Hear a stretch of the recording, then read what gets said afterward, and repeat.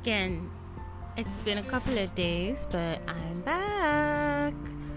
Anyway, on the last episode of The Language Alcoholic, I was talking about the deal that my father had with his friend regarding me going to study in China. And the deal was that in 1 year, I would learn the language, which is Mandarin, and I will be able to start my undergrad degree.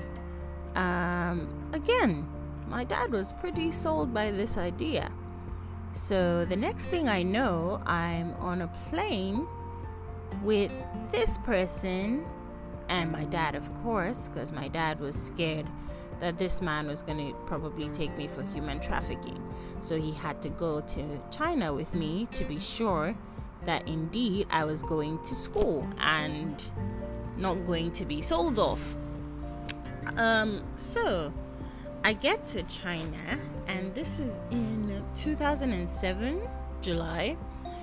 And at the time, there were not a lot of black girls that went to China to study, funny enough.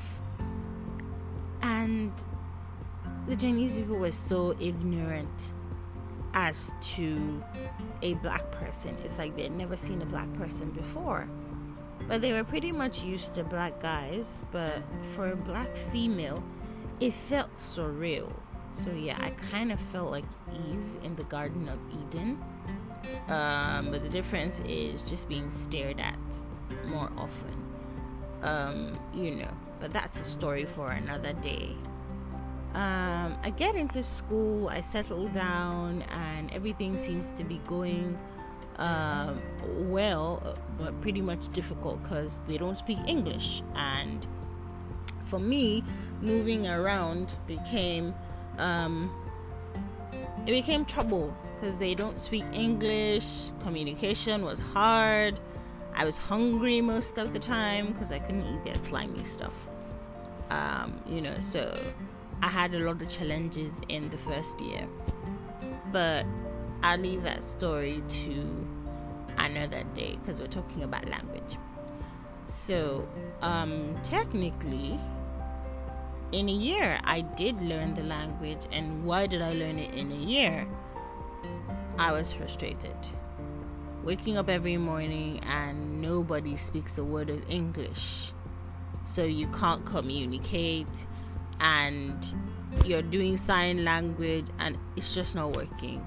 And you take a cab and the cab driver knows you can't speak English, so they're literally driving you round town.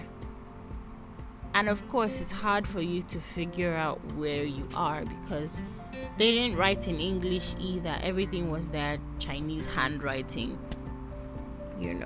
And imagine being driven around your estate 7 times, but you just don't even know that you're at your estate because 1, the buildings look the same, the color is the same, the arrangement is the same, the height of each building is the same, so you don't even know which is yours, because you're still trying to get familiar with the environment. And that's what I suffered for, I lose count, probably 6 months thereabouts, And it's not like our cabs here that you can just fix a price. It's a meter, and the meter is reading. So pretty much safe to say it's like Uber, but you can physically see the meter reading. And just from a very short distance, and you're being charged 5k. I mean, this is in 2007, so you should know that by then 5k was still it was big money, So that happened to me a couple of times.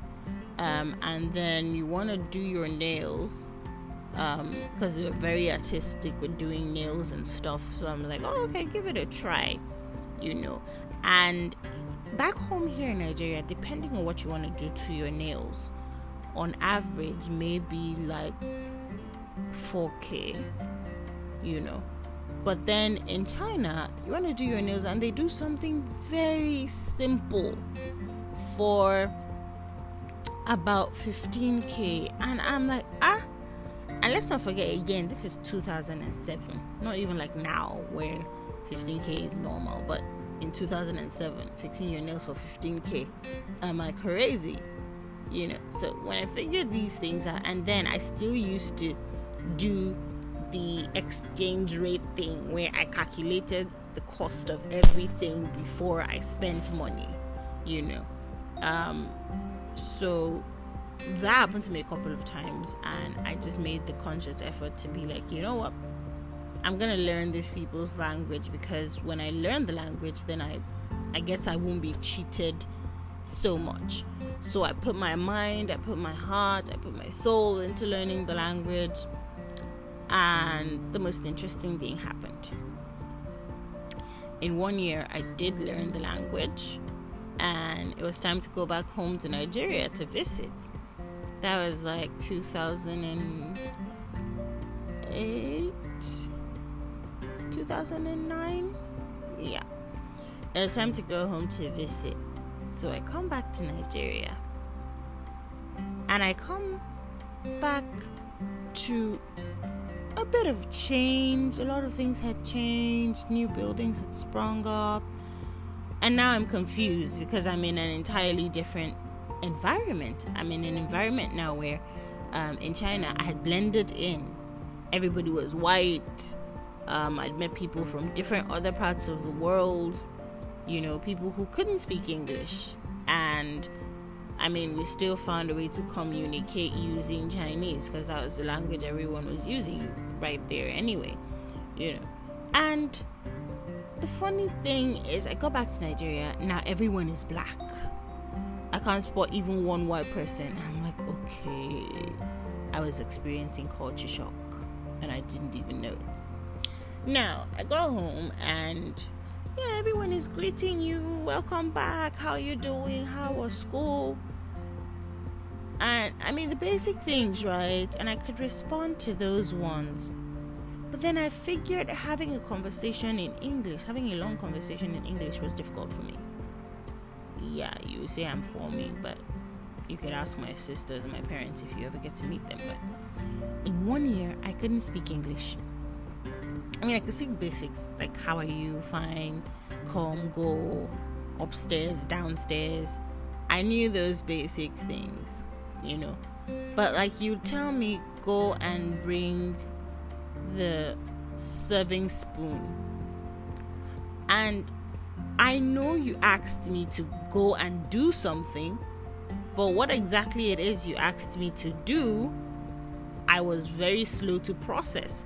So I had to process the English that is being spoken to me in Chinese for me to understand what it is that you were saying. So basically, when people were talking to me, I was translating what they were saying in my head in Chinese for me to understand, because in English I wouldn't be able to understand the full sentence, you know.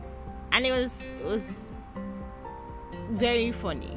It was very funny because people will have a conversation and they're laughing and cheering, and I'm just there like, yeah, I don't really understand what these people are saying. I mean, I know they're talking, I know they're cracking a joke, but where is the humor in the joke? I couldn't get it. I was always like, I was that girl who was like 5 minutes late to the joke.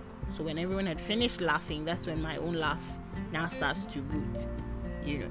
And it was very funny to my parents because they couldn't understand how. So they had to go, I mean, when my mom noticed it some months before I was about to come back home. So she started learning Chinese and bought CDs in Chinese that my family could practice because I was coming home, so that I didn't feel left out, or I didn't feel confused, or at least to ease the culture shock a bit. So yeah, they could say a few words in Chinese to help me understand what it is they wanted me to do. But then I guess now you understand why I call myself the language alcoholic.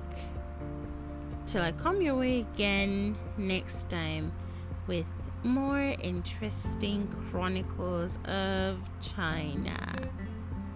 Bye.